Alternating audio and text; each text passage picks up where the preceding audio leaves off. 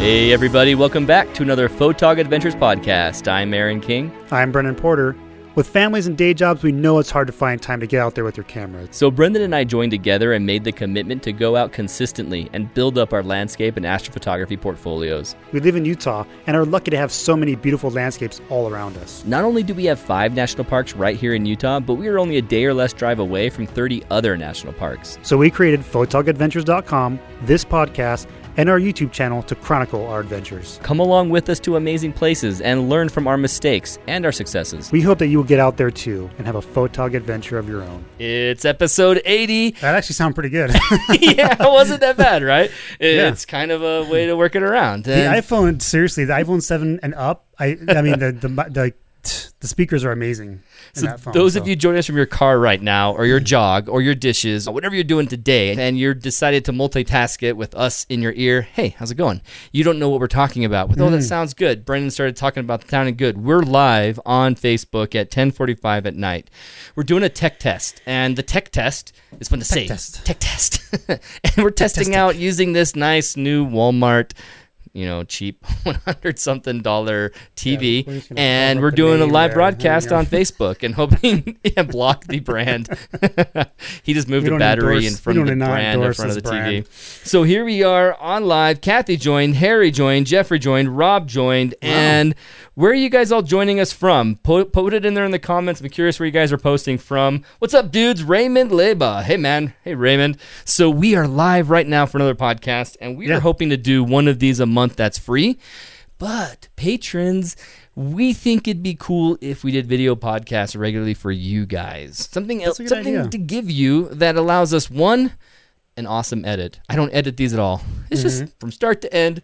That's the whole podcast. And so episode 80, we're doing a Q&A segment. We're doing live, a tech test, and talking about some untold stories from previous adventures. So we're going to have some fun in episode 80 and enjoy talking Fresno, Endor. Oh, Rob, you're in Endor. Awesome. Kathy's in Chicago. David's out in Fresno. I was near Fresno. I went to Modesto, went to Los Banos, and drove over to Monterey because I just spent the last 6 days over in Monterey where I went to school, went to Monterey Peninsula College and Middlebury Institute of International Studies, and enjoyed my time out there. So I wanted to go see it, enjoy the beach, go to Carmel. It was awesome.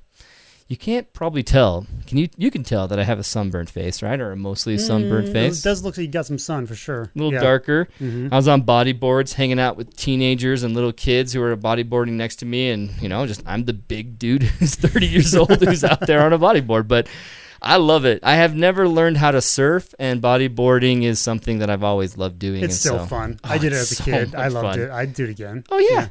I have a bodyboard I bought from Costco. It's in the car. Nice. But it's fantastic to go. I went out there, enjoyed it. Hey, Samir joined us. Awesome. Hey, ma'am. So episode 80, first things first, we want to talk about some of the fun announcements. And if you haven't noticed it yet, Photog Adventures has changed the logo. No, just kidding. We haven't changed the logo. We are featured on a Ukrainian television show. Oh, my gads. Explain, for those who didn't hear the podcast, what this is. So a Ukrainian television show emailed Aaron a couple months ago and asked if we'd be interested in helping them host one of the guys on their show. And what their program is, it takes a couple, 2 people, and they split them up, and one gets like a nice vacation and one gets the dirt poor vacation.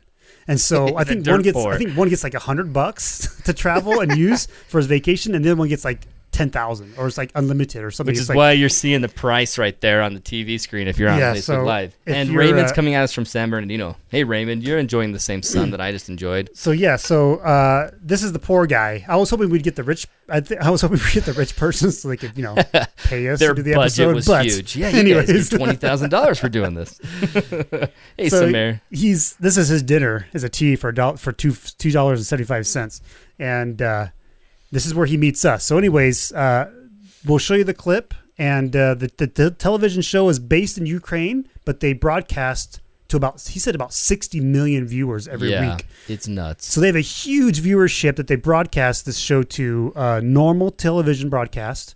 And then about a couple weeks later after the broadcast, they put it on their YouTube channel, which is where it's at now. And so we've had a ton of Instagram love coming from Ukraine and Russia. Yeah, from their it has viewership. been awesome. Yeah. And must be Instagram love only, because I haven't noticed a huge uptick or anything different On YouTube? on the YouTube channel. Oh, okay. But I mean, I might check it out while we're out here, because our YouTube channel, guys, you have been very generous, and those of you who've told other people about it, or just something's happening, because in the beginning of time, Photog Adventures time, we were up to finally, like 300, 400 from September to March of 2016. Yeah, it took us forever to get March of 2017. It took us forever to get subscribers. Like the first 600 seemed like forever. Oh boy, and we were celebrating every 100. Right. From September to March, we were at 400 something, and now we're getting over 500 subscribers every month. Which is nuts. So nuts. Every other month, another 1,000 subscribers are added. We're going to get to 10,000, man. We're going to get to 10,000 this year. It's going to be awesome. Excited about that. I got to reach across the whole table to do that. Because I didn't give you much help with my little Tyrannosaurus Rex arms. And I'm up again. I don't have a chair. So if you guys see me uncomfortably standing up and stretching, it's because I don't have a chair. Yeah, he brought one stool. I have one stool I'm for on Brendan. it. Thank you. You're Thank welcome. You're welcome, my friend. I get the stool. Thank you very much. And so these guys are awesome. Those of you who are joining us live are seeing it play in the background now. And it's just, we talk about this crazy scenario where... If it will play. Yeah, Please play. It's really thinking it over about playing. In fact, okay. Whoa, there we go. And this whole like stage scene of, well, these guys are working on videos and pictures, and check it out. I'll talk to them. And, so are you guys photographers? Yeah. Yeah, we're photographers. And every time they subtitle what I say, they call me Brandon. Even though right there it says, Aaron, sure, go ahead. At least I think. And oh my gosh. That was such fun to do and go through with them. Yeah. It was crazy because Brendan and I spent most of the time sitting there waiting for them to tell us it's okay for us to talk again. And they kept talking in Russian at the camera and repeating lines, and we weren't sure if we should be looking at the camera or not. I would just pretend. I love that picture of you. I would just pretend that I was agreeing with what he was saying, even though I don't speak a lick of Russian. You're like, yeah, of course. Like, yeah, that sounds cool. Yeah, and I'd smile and nod, and they'd hopefully like that. So this was a really fun project to do, and it's awesome that it's live now. They said it'd be in a few months, and I guess it was really 2 months, like 1 2 month months. and a half. I guess it was a few months still. Yeah, Man, life is going by fast. Oh, yeah. Tomorrow's June 1st. Yeah. It's cats. insane. Here comes the graphic with your car. Yes. Which is awesome. So this isn't his car. This is actually Yugivi. It's not his either. Oh, did they rent it? No, Was it's it rental? part of earlier in the episode where they talk about where he got this. Someone Oh. loaned it to him since he only had $100. So here Someone comes the loaned it graphics, to and they him. use my car and his car. It's hilarious. Going up from Moab to Green River and back Yeah. down to Goblin Valley. That's awesome. I just love that they went back later and got daytime footage of Goblin Valley because Wait, they had it to. looked like they spelled my name correctly there for a second. Did they have it as Brendan for a moment? It looked like it, yeah. Ooh, awesome. I wonder if their autocorrect kept forcing it to be Brandon or something. Maybe, and I wouldn't be surprised. Plus, Or you know, it could be YouTube's. precisely. This isn't them as much as it's YouTube's translation. Yeah, that's probably what the difference is. And there. so it's not like it's their fault It's necessarily. Google's fault. Walking down in there, we had moved the lights over and over again. So to keep this podcast interesting for those of you not watching the video side, we'll try and keep this auditory and telling stories through our voice and not just pointing at things on the screen. But it's hard not to as we watch this. But it's been an interesting adventure in Photog Adventures. And with the chance of hitting number 80, we wanted to hit a Q&A. Yeah, We wanted to do our first Q&A segment ever. And then we're also going to talk about some untold stories from our last adventure and go into some of the Gear Time stuff that's part of the Q&A because we had some questions brought up. And so first, let me answer the question of Astrophotog. Where is it and will it come back? Yes. Kurt Keyes we announced as a part of Photog Adventures now, as well as Rob Bryan. And Kurt Keyes is helping me with Astrophotog. And the way he's helping me is with a really cool spreadsheet that is going to give us the information for everyone on the Photog Adventures. Everyone who goes to the photogadventures.com site, they'll see the information there. The problem with Astrophotog Primer in the past is that I'm telling a lot of information, and a lot of it's just very similar minus an hour difference. Instead of saying 11 p.m., it's 12 o'clock over in this country. Instead of 12 o'clock, it's 3 a.m. in that country. And so you're saying the same thing over and over again with just a little bit of numbers changed, and it all whizzes past your ear so fast you can't follow it. And so what you have to do to simplify that is I'm going to talk about that week. Basically, worldwide, we have the same moon. And so that's the same kind of Milky Way opportunity with that moon. We have the same opportunity of, will the Milky Way be blocked throughout the whole week? No, these days are the best days. Everyone in the world has this best possible day for the week, and it gets harder towards the weekend, or it gets harder towards the beginning of the week and wait towards the weekend. Stuff like that will be my advice given in the Astro Primer. Be snappy. Talk about the Aquarids or the Eta Aquarids or all the different, meteor showers that are happening, and quick tips on what planets are up. And if you want to capture a shot with all 5 planets, Mercury, Venus, Mars, Jupiter, Saturn, all visible at one time, is it possible? Things like that will be my announcement in the Astro Primer. I'll keep it short. And like Rob said, they get hard to keep track of. It's very hard to keep track of. And so what you have to do, you want me to flip this off? Get that out now. Yep. Yeah, let's just pause it. Yeah. Pause that, and I replayed it. And it was freezing. Yeah, it was cold out there. Yeah, it was, but it was funny how he faked that whole thing, He stood there, recorded himself shimmer and shake, and then they did another one, and they changed the time to like 4 a.m., 5 a.m. We were out of there by 5 a.m. Yeah. And we went up to the car and slept while we let things go for we left the time lapse another hour and going. a They half. were out of there. Yeah. Yeah, it's TV. Yep, it's TV. It was fun. So the Astro Primers are going to be much quicker, much easier to digest, and then I'll be pointing you guys to the photogadventures.com website to check out the grid, the key, your information for your area. You can quickly check it and say, oh, okay, here's my times, blah, blah, blah, blah, blah. I want to make it a resource for you on photogadventures.com, and those of you absolutely interested in it can go find it, and those of you quasi-interested don't have to hear everything. So Astro Primer, still going to happen. Monday, it'll be back. Monday, absolutely Monday, it'll be back. We just had a full moon, and so it was one of those weeks that were tight. And coming up on Monday, it'll probably be great every night, but I have to check it to make sure. Now, isn't this month coming up a month that there's a really wide amount of Milky Way opportunity? Like there's like 23. I remember reading something on Instagram that Silk is doing a contest for as many Milky Ways. They said there's 23 days this month that you can potentially get the Milky Way. And if you can go, that's true almost there's a every competition. month. Oh, is it? Yeah, well, that's the thing. Maybe they don't understand that it is, because you're going to get 10 minutes. Okay, so maybe they're just saying this month you've got 23 days. June they're doing a is competition. fantastic. Who's Silk? Silk Milk?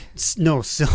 No, you said Silk. It's a Silk tripod company. Oh, okay. So Silk Milk. I'm hoping that they have better stuff Milky because Way, milk, but they're giving away a Star Tracker too. So if you go on Instagram, and you can look at the competition. If you do all 23 days, then you could possibly win the competition and stuff like that. So it's kind of cool. So it's the Silk something tripod company. So okay, yeah. Well, then I don't know. Sorry, I'm half detailed, but we'll have to find a link and put it in the podcast show notes, so you can check it out. But there's almost always more than 21 days a month to get out there, as long as it's during the season when the Milky Way is up from astro twilight. Basically, when full darkness begins, if the Milky Way core is already above the horizon, it's there, visible, until astronomical twilight begins in the dawn. And so you have opportunities every night of the week, except for just 3 nights before full moon and 3 nights after full moon, that are usually covering your entire window. Right. But for the most part, you can almost always get a Milky Way. So we'll be talking about that in the Astro Primer and get that stuff back out there. I'm excited. Oh, Tracy Lee is doing the competition, David Hunter says. She is part of it. I don't know if she's behind part of it, or she's competing in it. I don't know, because I saw that she was in there as well when I looked at the thing, and I don't know if she's ambassador for it or promoting it, or she's involved somehow, which is cool. So right on. Yeah. Looks like Rhonda joined. She didn't fall asleep. Awesome. You said you were a late night owl, so you're a night owl like myself. So hey, Rhonda. All right. Welcome to join.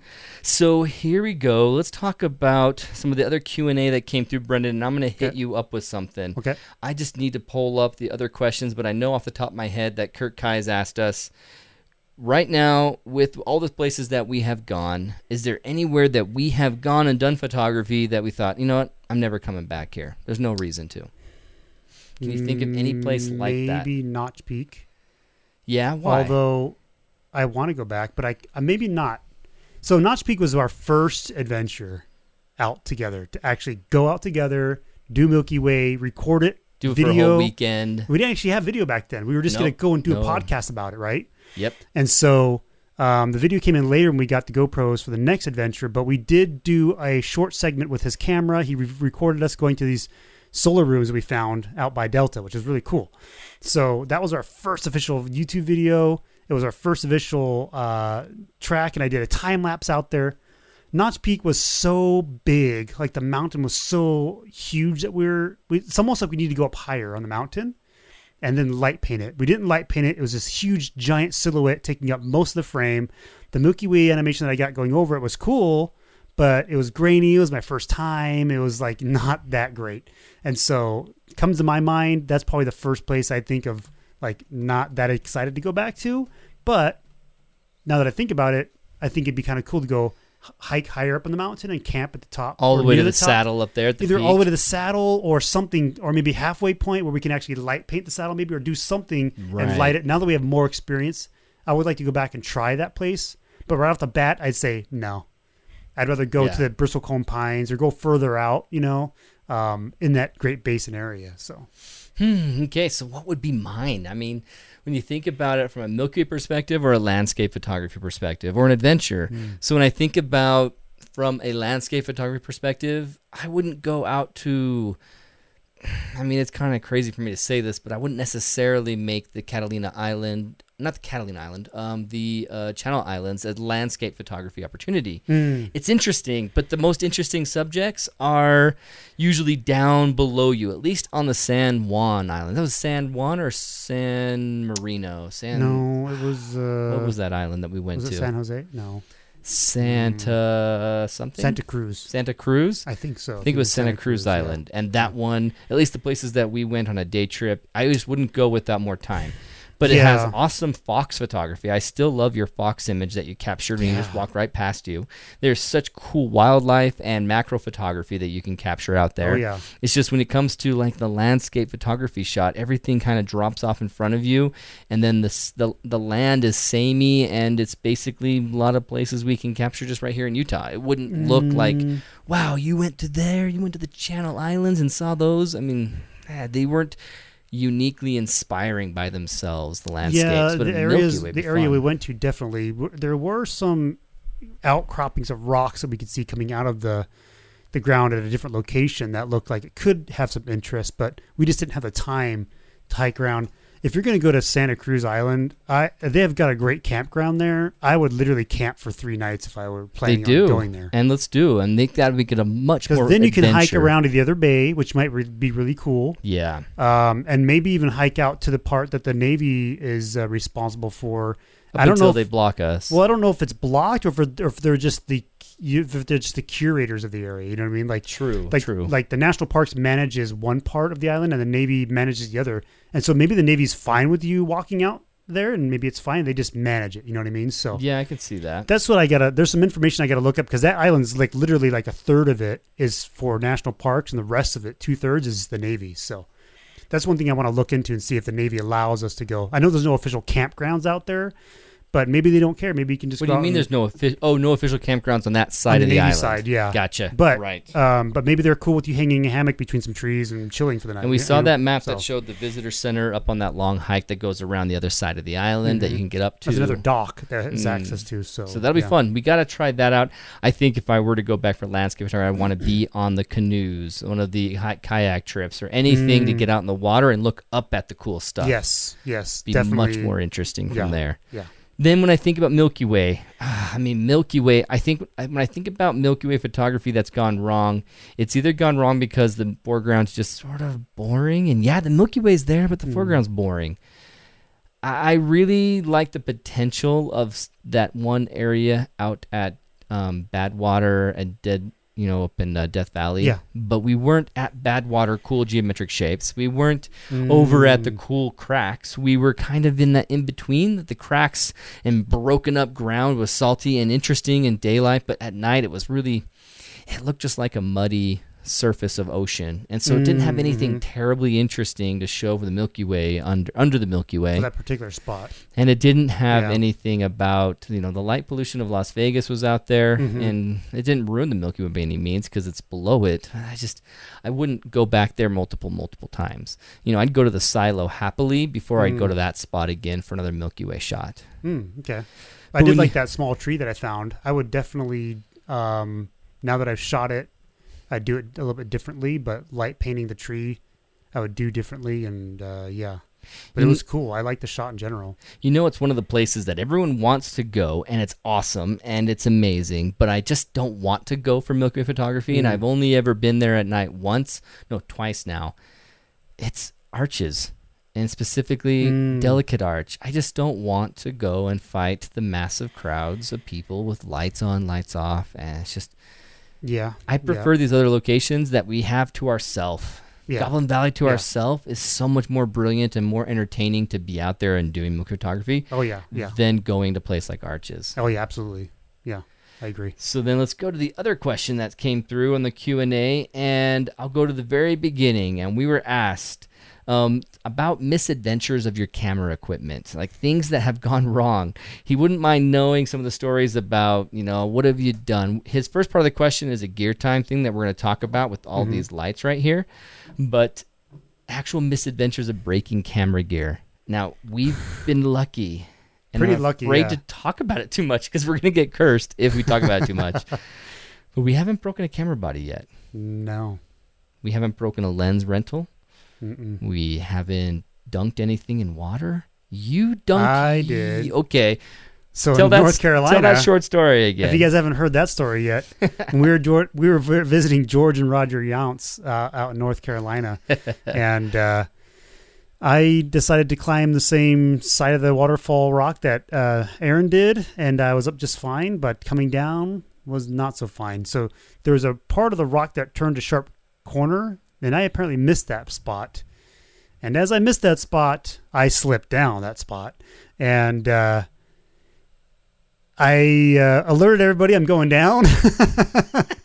And as I slid down, I did dunk my camera, but it's a 5D Mark III. It is water tight, and so is the water seal on the back of the Tamron lens that I had in there, also in there, but the front of the lens, not so much. So we quickly turned it upside down to make sure none of the water slipped in there. But for the most part, the lens cap was on, though, wasn't it? No. Yes, it was. But I have a little tiny hole in my lens cap. That's what it was. I've got a little tiny hole in the corner of my lens cap, but not a whole lot of water got in there. So once Jordan realized that I was fine, and he talks about it here, once he realizes that I was fine, he was so mad that he didn't do a wide-angle shot of the waterfall, because he would have got me right in frame, because he was recording a video of the waterfall as it happened, and I was just barely out of frame. And so it would have been such a great video if he would have caught me getting that. But yeah, it was pretty funny. So that's the waterfall there. And if you're watching us live or watching it later, actually, does live save the video for later viewing, or is it just? It does, yeah. Okay, they can watch it later. Okay, cool. So if you're hearing this podcast right now in your car, you can ignore some work or put it on the other screen, another monitor at your desk, and watch it. Facebook, you go to Photog Adventures page, and you'll see us there. So yeah, that's the waterfall I fell in. I was totally dunked. And then part of the reason I fell in is because we literally had like zero sleep. We had to leave early in the morning to fly out there. And so we got no sleep on the plane. We got no sleep before we left. We flew out there. And as soon as we got out to his place, he's like, let's go to the waterfall. I'm like, yeah. And we were so tired, exhausted. And so don't climb waterfalls. Okay, the only advice I can give from that is don't climb waterfalls if you have zero sleep. And don't hold your camera gear during literally at zero sleep at that point. So that was just dumb. But when you have no sleep, you make dumb choices, and then dumb things happen. So right. So here's a tough one, and it's going to be, I'm going to put the burden of it on you at first, okay. And I'm going to find some example images, but I'm so uncomfortable on my feet. This is terrible. Sorry. I gotta get a stool. Brendan is asked, we're all asked, by Phil and by Kathy, she seconded the idea. Talk about pre-processing your frames when you go in and you got a panorama shot. Not necessarily how you capture it. Say you captured a great panorama. You went out and did the work. You did the panorama work. Boom, you got it. You got the frames. Yes. Now when you bring it back to Lightroom and you're going to process the images, what are some of the pre-processing you do to those frames before you stitch them together? And we have differences there. So let's talk about them. Okay.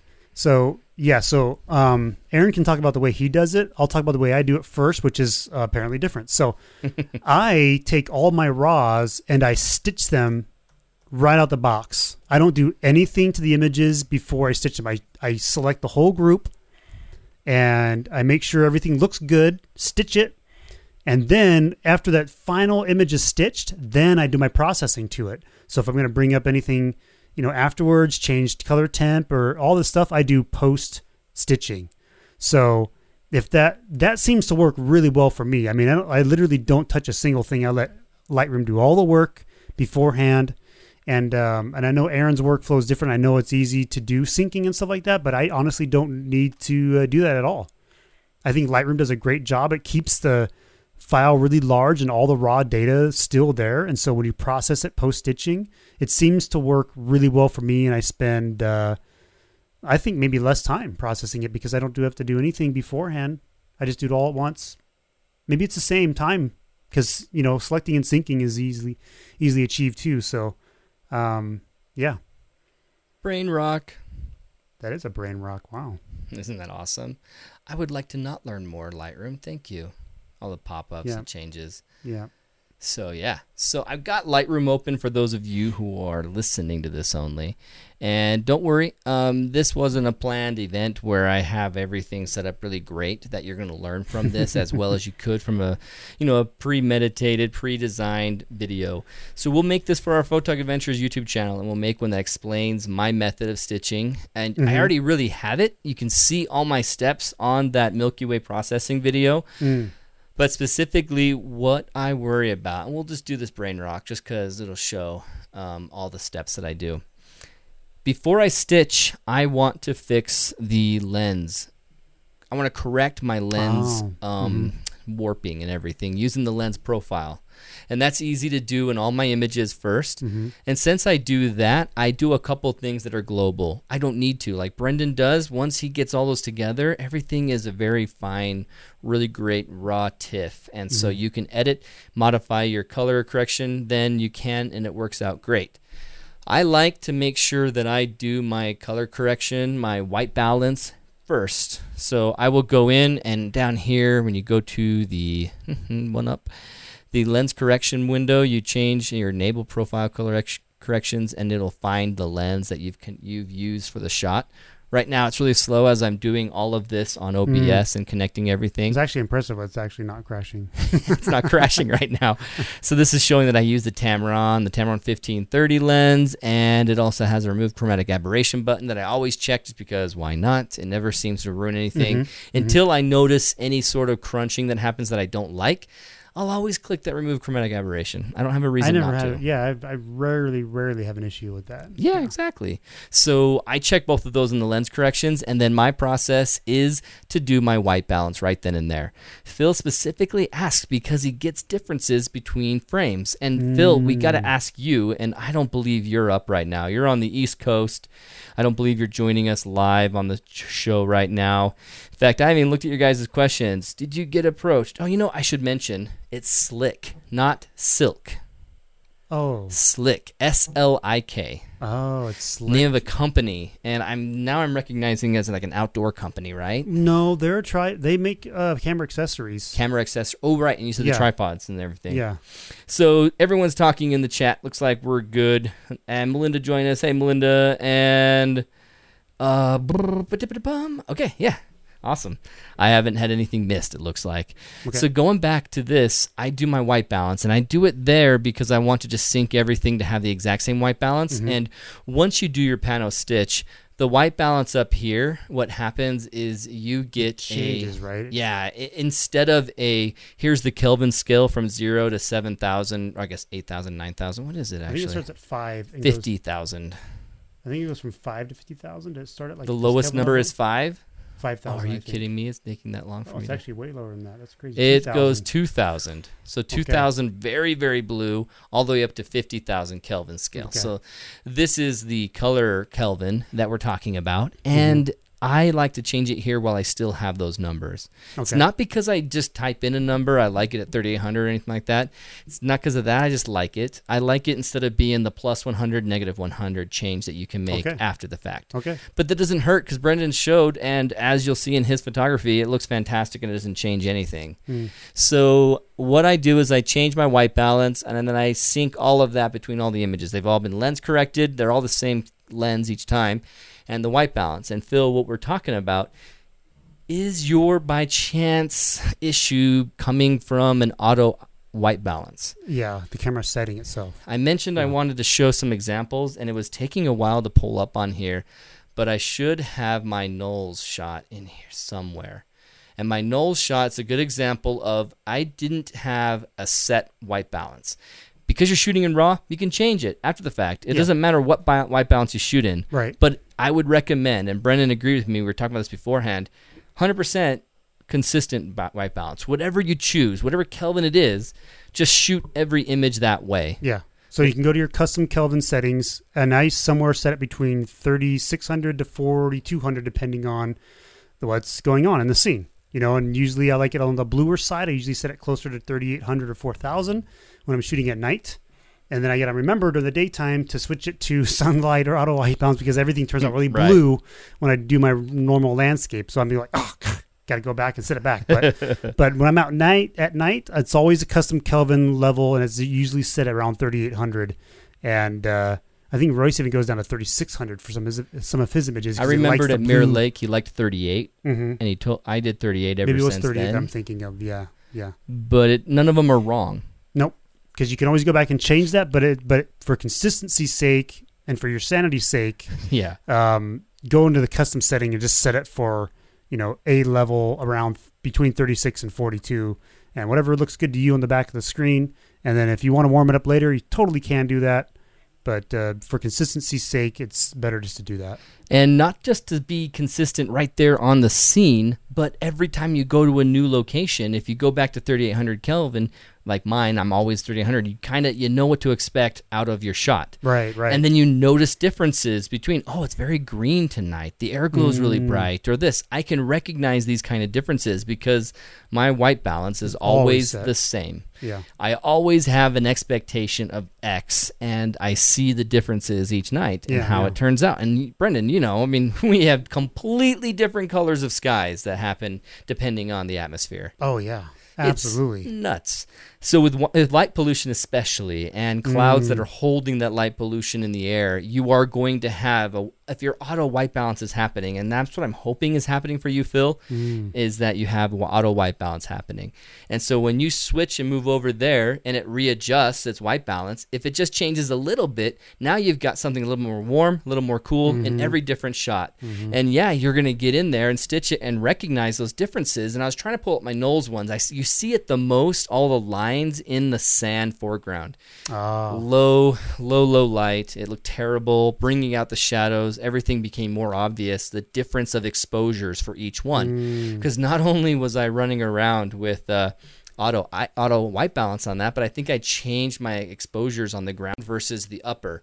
And so I had sky that had some ground that the pano was stitching together, the ground from the top frame and the bottom frame, and then they had a completely different look for the sand, and it just made it look worse. Okay, that's terrible.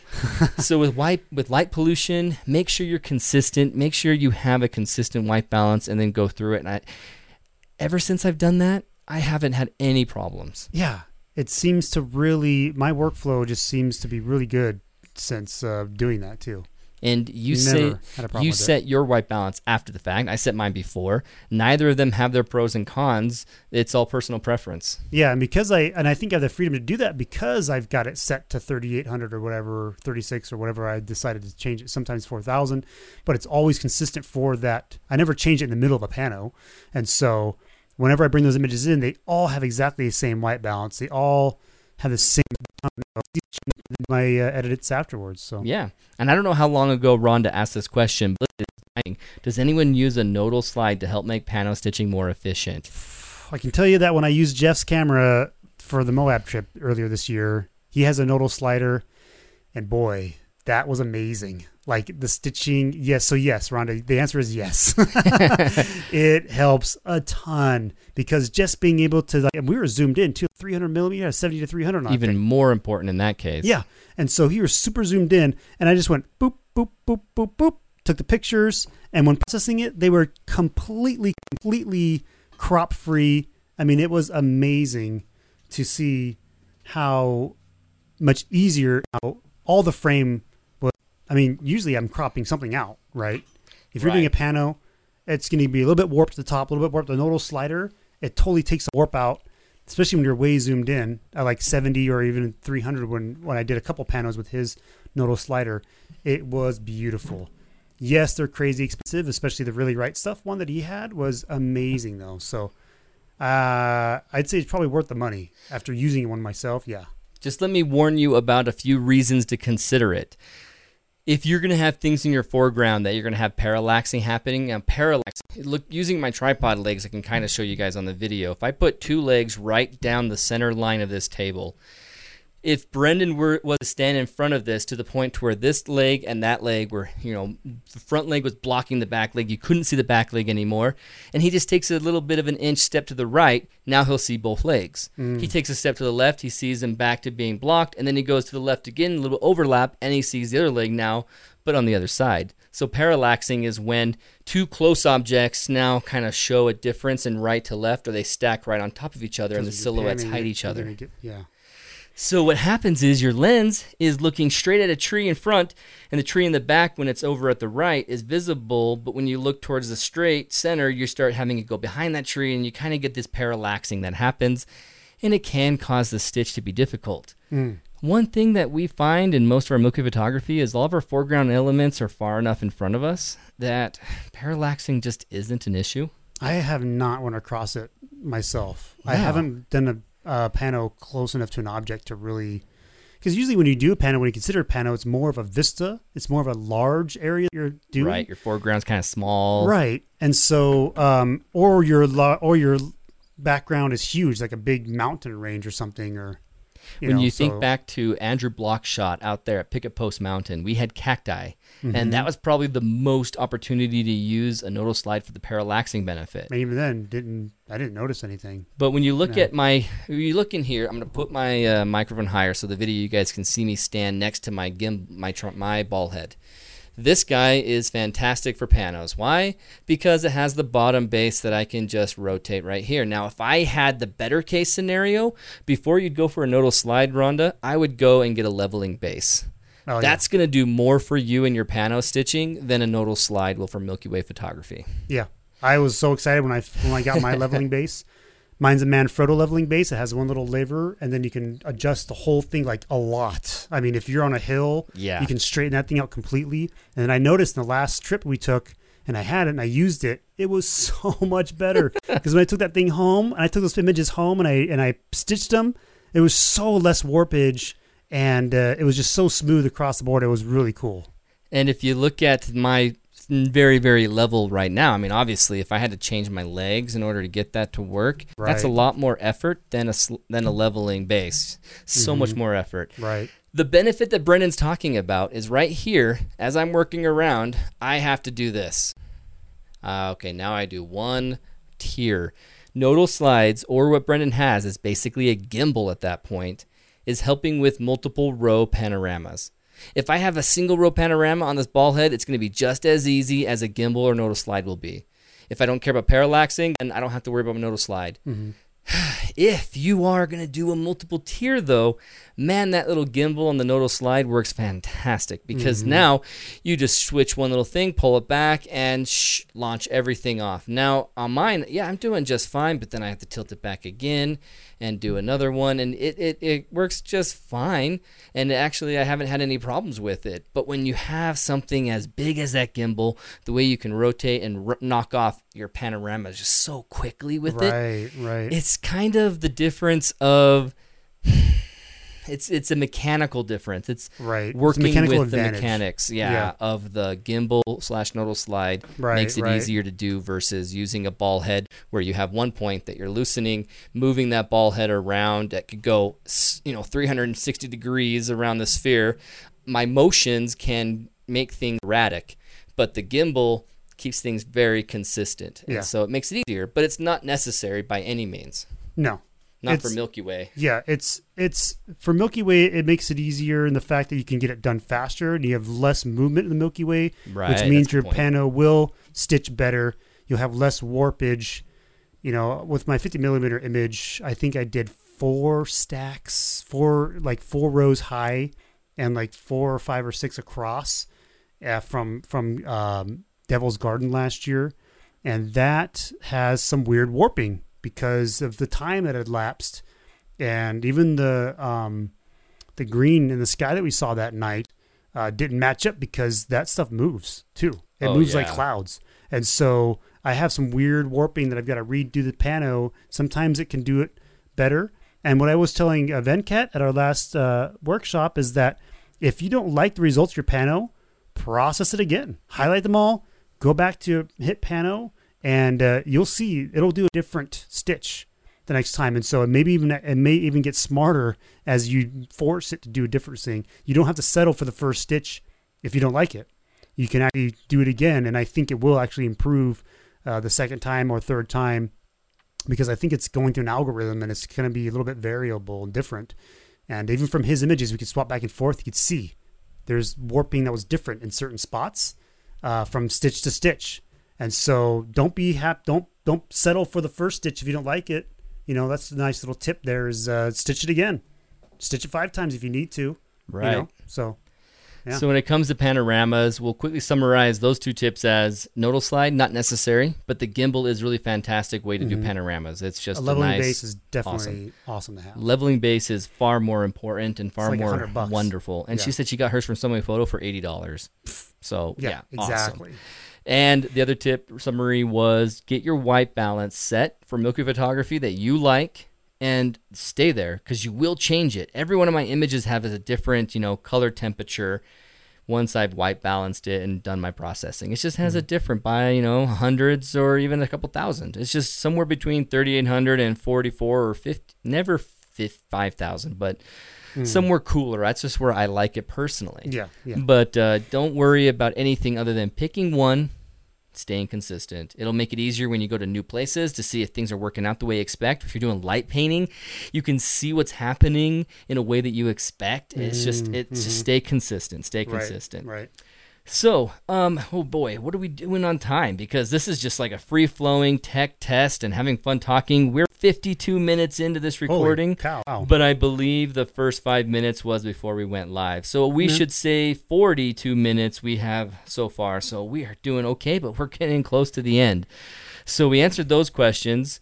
From the previous question, they asked misadventures. What kind of misadventure for our gear? Oh, yeah. And Kurt Kai starts listing off, well, total count of destroyed gear right now. What is your total count? Tires, engines, drones.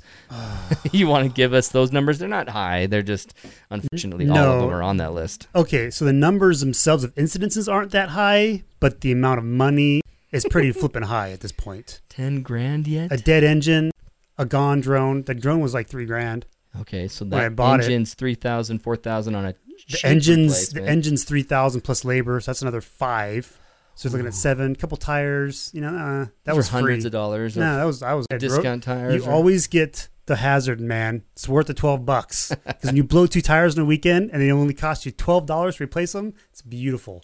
So that in itself the tires weren't too bad, but the blown engine and the ditched drone, that's those are the big money hits right there. So we have some good questions in here that are going to take a little bit more time to answer that we'll just say for another day. But let's talk a little bit our last, couple stories from our last Escalante adventure. And show them that light right there, the this newer. One only has the white one because the orange one for this one is in a hole. Totally lost it. And I think we did mention that in the podcast already that I lost it. But there was a part of the adventure that we didn't talk about specifically that I'll talk about mine. And then if you have anything that comes up, you mention yours next. Okay.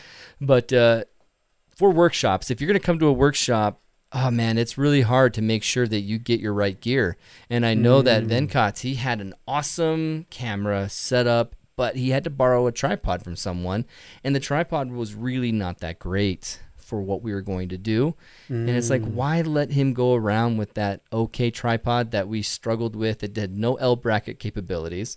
We knew we were new panoramas and do a lot of switching back and forth from vertical orientation to landscape. So it would really slowed him down. Yeah, so Venkat borrowed the Faisal.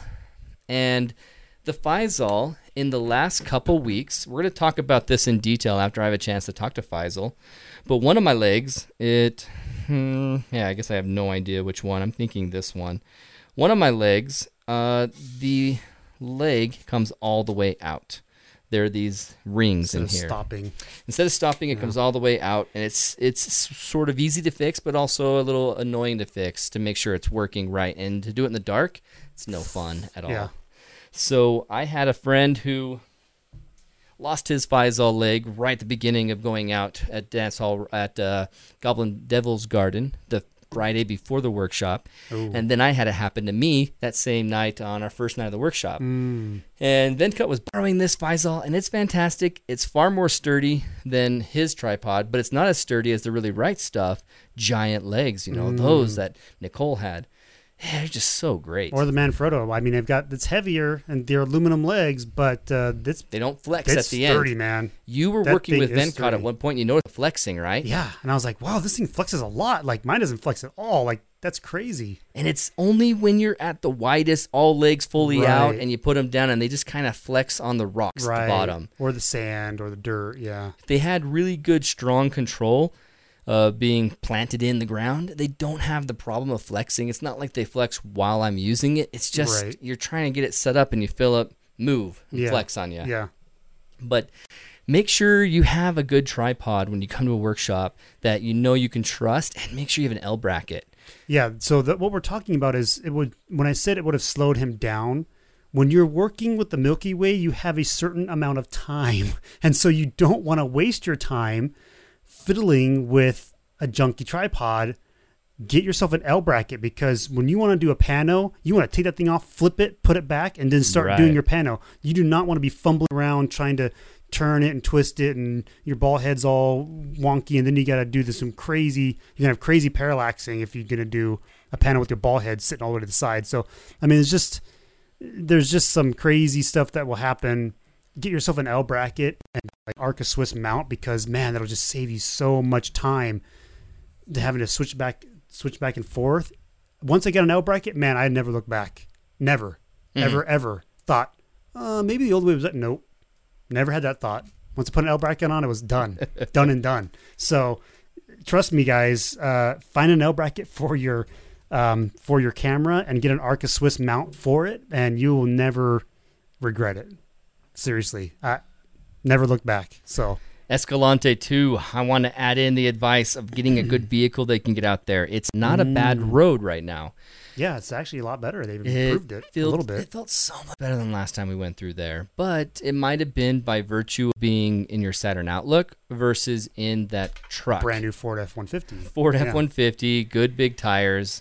And it's just a much better experience. Yeah. And so when you're driving through Escalante and you're going to go down that dirt road, come ready to be driving 45, 60 miles per hour through some of those areas to get the smoothest ride that you can get.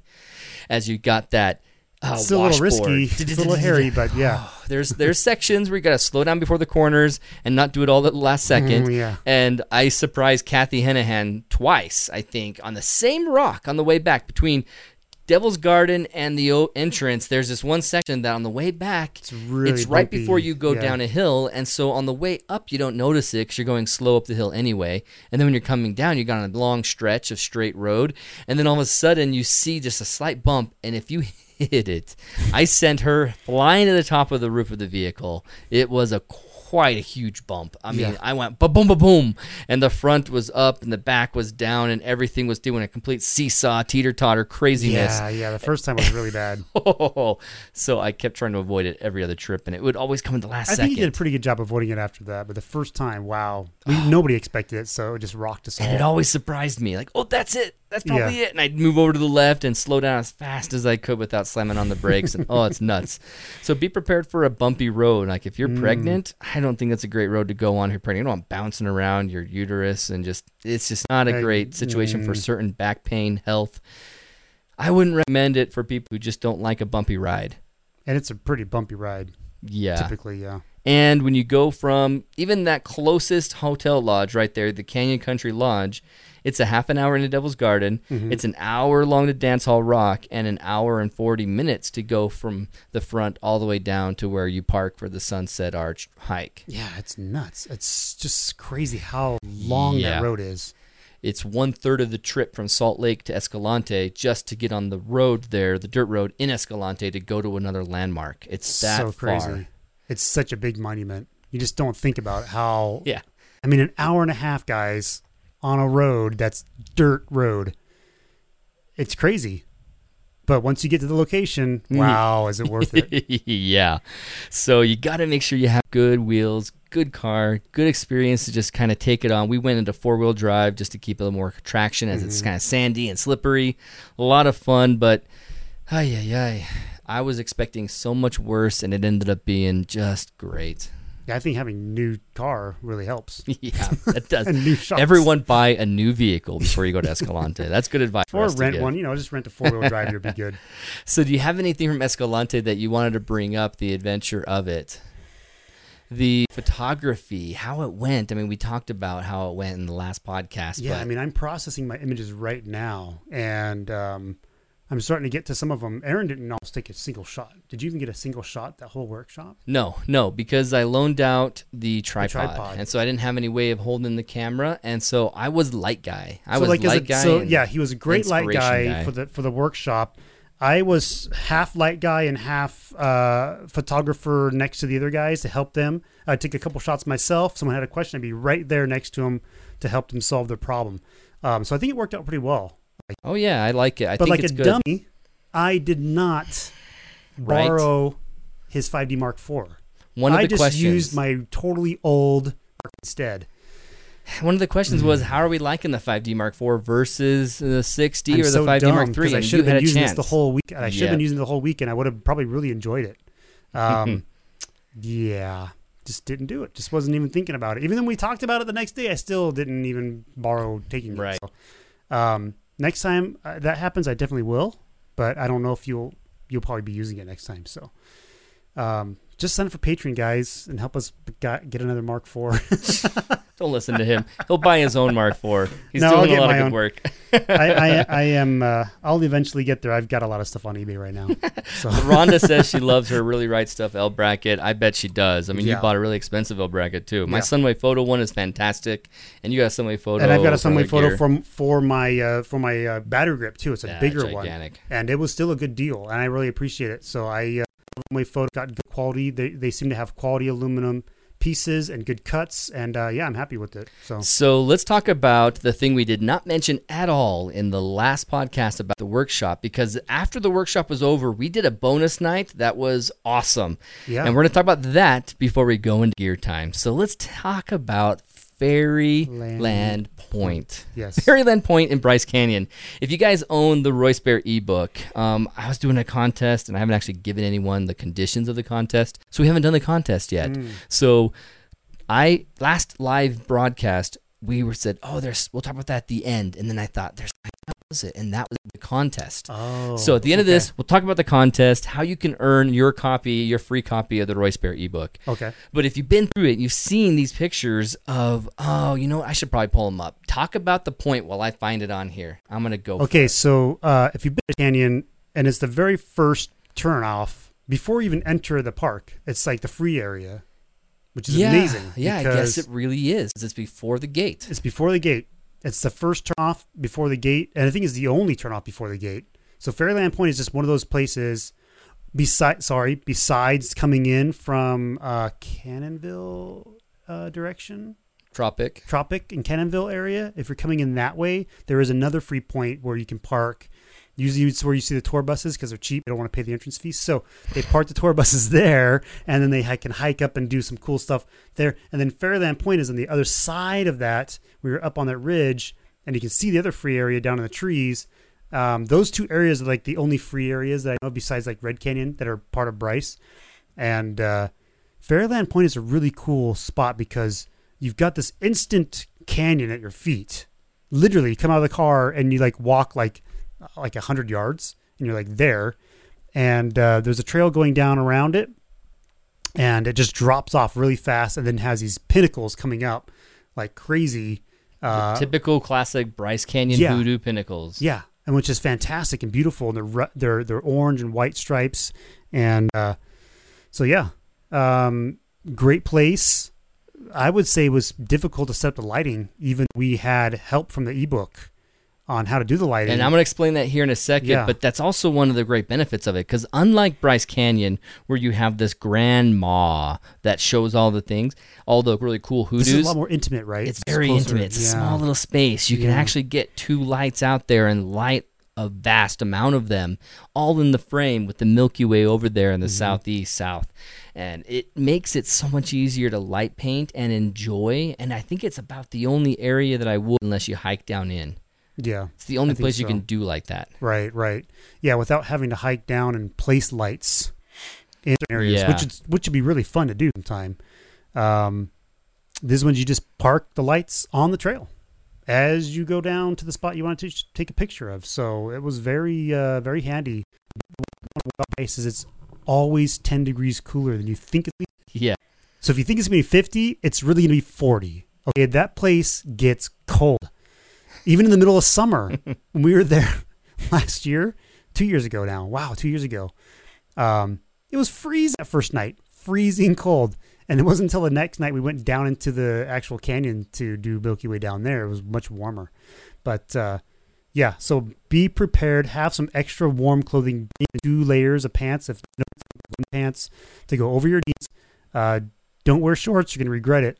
At night when you're shooting Milky Way, it cools down. Bryce is actually a higher elevation than a lot of the surrounding areas. You actually go up to Bryce Canyon. So it's like 10,000 feet higher or something like that. Maybe I don't know 5, the exact numbers. I just know that the elevation it's significantly being higher. Made it so much colder. Yeah, it's at least 2,000 feet higher than the other areas that you're going to be going around.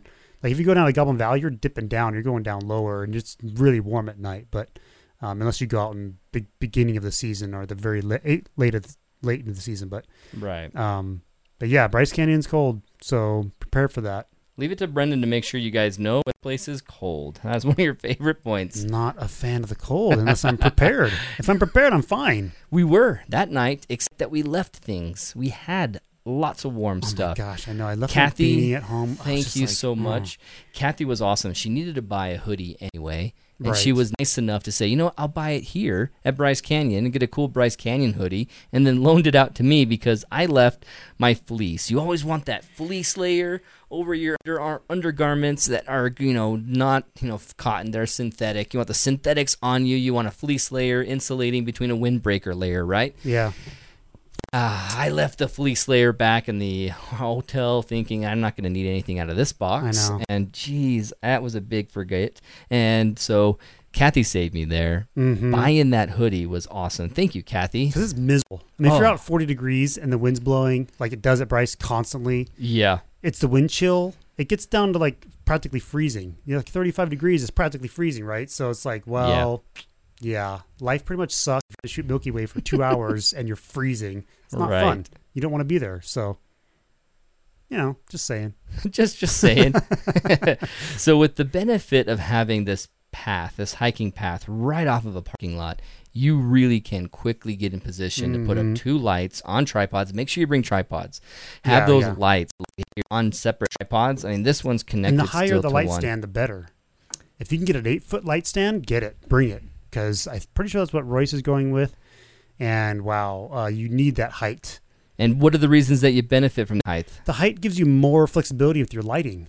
You can and especially you want to be able to tilt it too. So get a tilting base like this and get some really good height. Because if you can get some good height and tilt it down, look at this.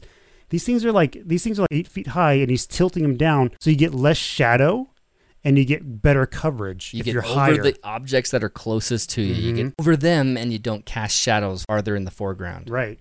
And so this image just looks great. And I wish mine did look that great because we really struggled to get an image to look as good as his. So Royce is a huge person, and I'm going to come up with this picture so that you have to buy the book to see it. But you can see right there for a moment that this is where he put the lights. He actually shows you from Google Earth, Google Maps, and says here, and here. And so we were literally walking, myself and Venkat, and we were like, okay, look for this bush, by this bush, and this bush. It's on this curve. And I would follow the GPS on my phone. We get there, and okay, this is where Royce put the first light, and this is where Royce put the next light. And it's fantastic. And it's just what in the beginning, it wasn't quite there. Nicole was mentioning. We had to do some tweaks, yeah. Had it bright, but we thought it was These bright. seem bright. I don't even know if ours are even this bright. These seem brighter. If you shoot into them, they'll look like that, but we got them there. Because in the beginning, it was just a little too dark. And sometimes you're thinking, I want this to be subtle, low-level lighting. You go home and find out that all your foreground is so dark that you have to bring it up in post. And if you bring it up in post too much, you're going to regret all the noise you're bringing in there. Right. Expose properly. Go up a little bit. Make sure your foreground is being seen. And just jacking it up a little bit more, just turning up the wheel on this, the dial, just up a little bit more on each one. Dial it in, guys. It was a huge difference. Yeah. Everyone was doing panos. They were doing long panos and just going through here, and yet they had to do a whole nother set of panos because that light with the new light, was so much better. Right. Just brought out the foreground. You had some definition between these hoodoos and the distant hoodoos, and it became fantastic. And so if you're going to be in the area and you have a Milky Way night, there's moon in the way, go out to Fairyland Point. Yeah. It is really exceptional if you have a light painting. We had a question on our Q&A saying, what kind of light painting equipment are you guys using? We're going to talk about that in Gear Time here in a sec. And just this is a great place for you to go and do it. Capture a really cool... It's interesting. It's below the horizon. All the detail and interesting character stuff is all below the horizon, and the Milky Way is all above the horizon. And it's just a cool shot. Yeah. I just found a title. Why don't you tell him about that? Hey, maybe he's fixed it. Is it that S right there? There's an extra S. So get the Royce Bear ebook. The link will be down below. And if you're going to want to wait, we're going to tell you about that here after Gear Time. Anything else you want to add in on this story before we go to Gear Time? Sounds good. No, sounds good. Are there any questions pending from you guys, you awesome guys hanging out with us late at night doing the live broadcast? And either nothing's updating on here or you haven't had any questions. So wait, a little few things bumped in and went away, and then nope. Looks like that was just me scrolling around. So let's go into Gear Time, and I'm having the first time ever. Oh yeah. We've got an animation. All rolling right. in the Hey background. everybody, thanks for joining us and welcome to Gear Time. So as you're watching the video or seeing the new splash screen for Gear Time, and Great job, Brendan. This looks awesome. Really cool work of yours. Yeah, well, thank you. I'm gonna I play had it some again. help from some internets and my own creativity, so I enjoyed doing that. So we're going to talk about light panels and the difference between the cheap ones and the expensive ones. And the a more expensive big ones. difference in price. Oh my God. Yeah. The newer one you're holding right there is $30. $30. Okay. And that's not including the battery. It's just the box. Okay. Comes with the gel panels up front. And not it does come with an gels. adapter back, right? It does. Oh, it has it built in the back. Okay, it has it built in. So you can either put A's, double A's, right? 1, 2, 3, 4, 5, 6 double A's. 6 double So A's. this fits 6 double A's. The FNV actually fits also 6, I think. Yeah, 6. And the FNV is quite a bit smaller. I mean, look at that size difference. Yeah, it is. The FNV is like the size of the back of this thing. It's This like thing is 75% smaller or something, if I could guess a random number.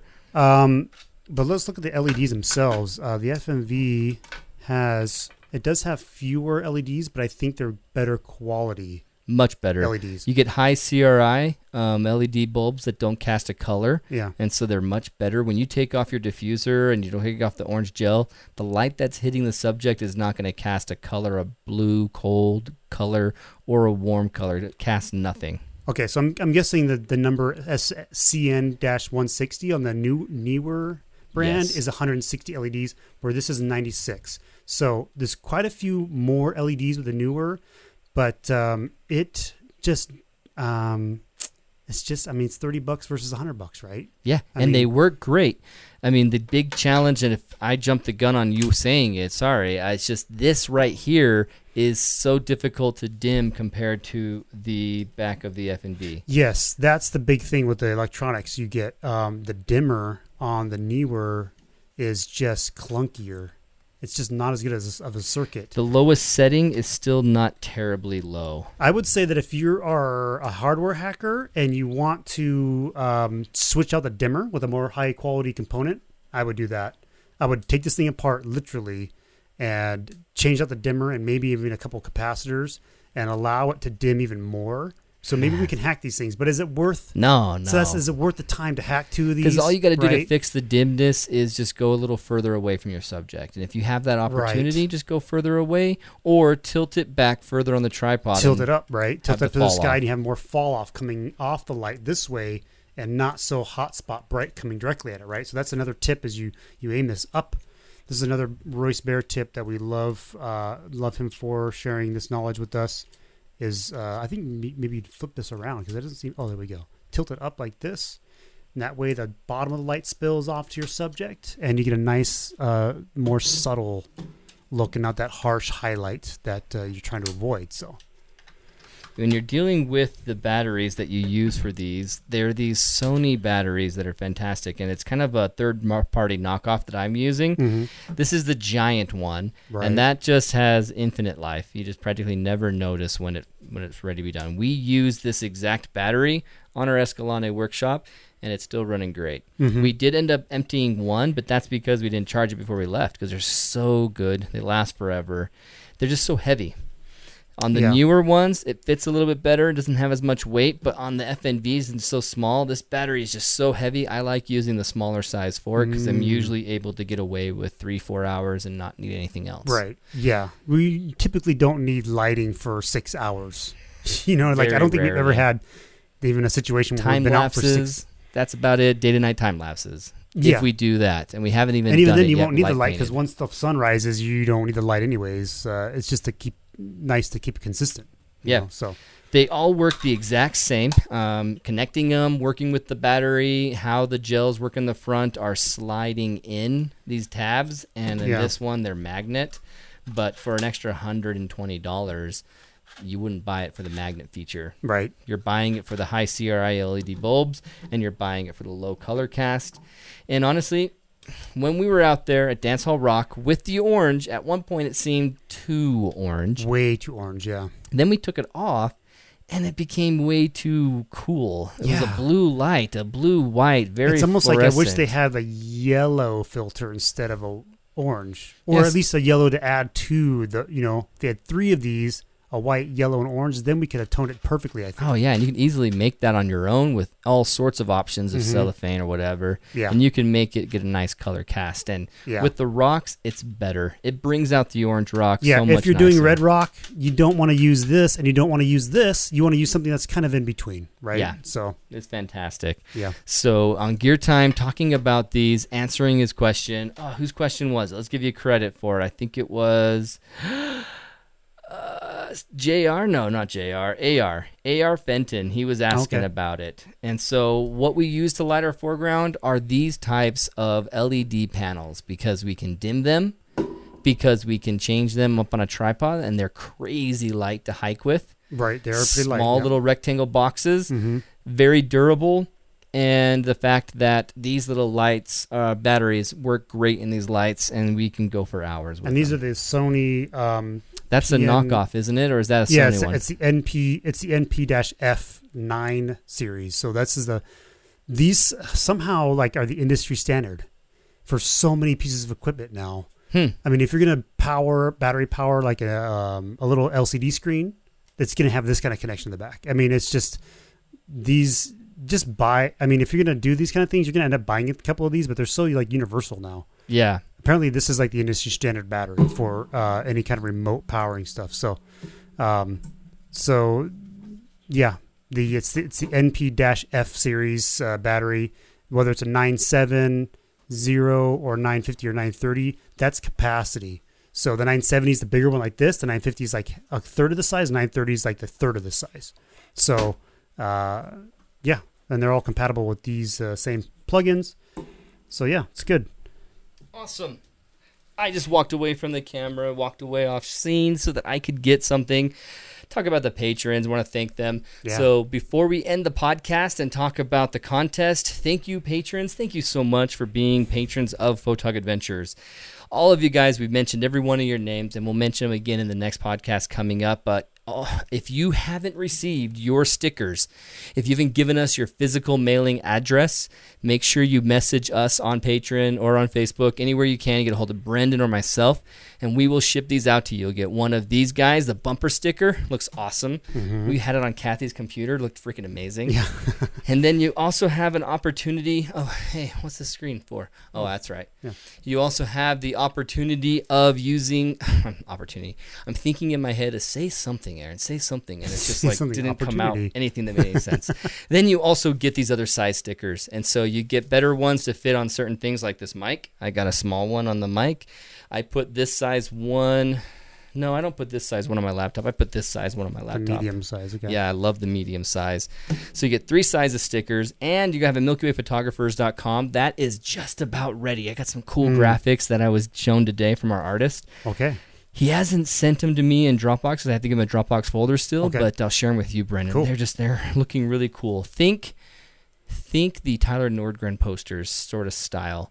Really cool stuff. If you know who that is. Yeah, just Google Tyler Nordgren National Parks posters, and you'll know what I'm talking about. Cool. He's a comic book artist, the guy I'm working with. He's a buddy of mine, and it's looking really close. Nice. Really cool stuff like that. So patrons, if you haven't gotten your stickers, let us know. And once you do, and once we have, maybe some other logos, we'll send it your way. Perhaps other projects, hint, hint, that are coming up.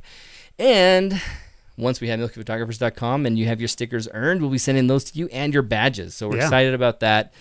Excited about getting all those things for you. One of the things we wanted to talk about was what's coming up in Photog Adventures in the future, and we will save that for the next podcast. So let's talk about the challenge. The challenge is a Milky Way. It's just ended. Full moon just ended. So what you need to do is get a Milky Way shot. And the challenge will be that Milky Way shot is somewhere that you have never gone before. So first time experience Milky Way. First time experience. If you've been to Bryce Canyon and you send me a Bryce Canyon picture and that was your 3rd or 4th time at Bryce Canyon, boo, no, you're not going to win. But if you go and find this really cool rusty vehicle that's out there on a dark sky site and you've never taken a picture of that, capture it. Okay. If you have nutso light pollution, but you capture some of the Milky Way in there and you've never tried it before, that could win. And so we have, I was going to give away 1 copy, but let's give away 2. Okay. Let's give away 2 copies of Royce Bear's ebook. Just give us a Milky Way shot. Now, how are you gonna give it to us? What you're gonna do is, in the past, we've thought about putting it on our Facebook page, but let's put it back into the listeners group. So if you're not a member of the listeners group, you'll have to join it to get in there. Join the listeners group, answer the questions so our admins know that you're a legit person, not one of those crazy fake Facebook accounts, and so we know why you know us and where you've heard about it. And go in there, join the group, and then there's going to be a thread for Milky Way contest for the Royce Bear ebooks, and so I'll put up there again, remind people, a Milky Way you've never captured. Contest? Yeah, the June contest. Let's do it. June Milky Way contest, someplace that you've never shot a Milky Way before. Okay. So I can't go to the Silo or Trestle. I've been there. Right. I have to go somewhere new. I can't go to Francis Peak and get that light polluted version because we've done it. Right. It has to be somewhere I've never been. We can try one of the canyons by my house where Bryony goes. We've seen some of her shots and we haven't never done it there. I'd love to have Dr. Richards back on again. I wonder how she's doing. Yeah, Bryony Richards, awesome.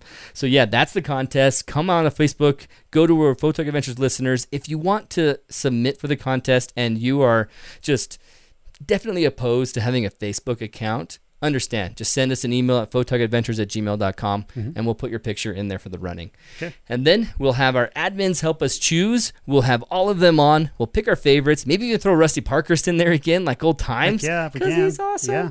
And let's go through these. And so we'll have Kurt Kais and Rob with us. All the members of Photog Adventures. We'll probably throw in Jeff Peterson, the other admins, and Rusty Parkhurst. Why not? Because these guys have been big and part of this whole project. So awesome. I'm running out of breath. My legs are killing me standing up next to this. It's time to call it a night. is sore, and I am ready to get out from underneath this light. Okay. So, I'm good night. sweating. And We good started night, this guys. podcast an hour and 15 minutes ago, live. Hope you guys enjoyed live. Those of you who've fallen asleep by now, come back, watch the replay. It'll be on our Facebook page, Photog Adventures page. If you haven't liked it yet, throw us a like. That'd be awesome. Yeah. Because we're We like just likes. barely over 800 now, and we could get to 1,000. Easy. We can get to 1,000. Yeah. There's 1,000 of you out there that like this. So if you can, go there. Boom. Thanks so much for listening to the podcast, watching the podcast for you guys. Thank you guys for giving us feedback and going on iTunes and Stitcher and giving us reviews. Yeah, We it's been appreciate you awesome. guys. We Yeah. love you. Episode 80, Brendan. Episode 80. Thanks. Here's to another 80, man. Thanks, Russians, for blowing up yeah. our Instagram account this last couple, 32 hours, 48 hours. It's been nuts. So since that video came out, we've had a lot of love from Russia, and so it's been pretty exciting. So if you are not on Instagram and you want to get on Instagram, go download it, put it on your phone, sign up as part of Facebook now, so it's all the same thing. Right.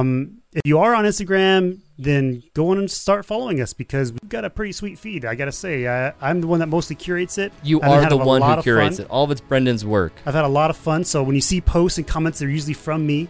And I sometimes put my name in there, but usually you just assume it's from me because Aaron hardly ever gets on there. So No, that's your... it's been a lot of fun working on that. That's been my project as this, and I've had a lot of fun watching that thing just grow. It's been really cool. So Awesome. yeah, Thanks, guys. We'll do this once a month free, and the patrons will get it twice a month, and we will keep doing video podcasts when we do our podcast Sounds because good. why not? It's Yeah. fun.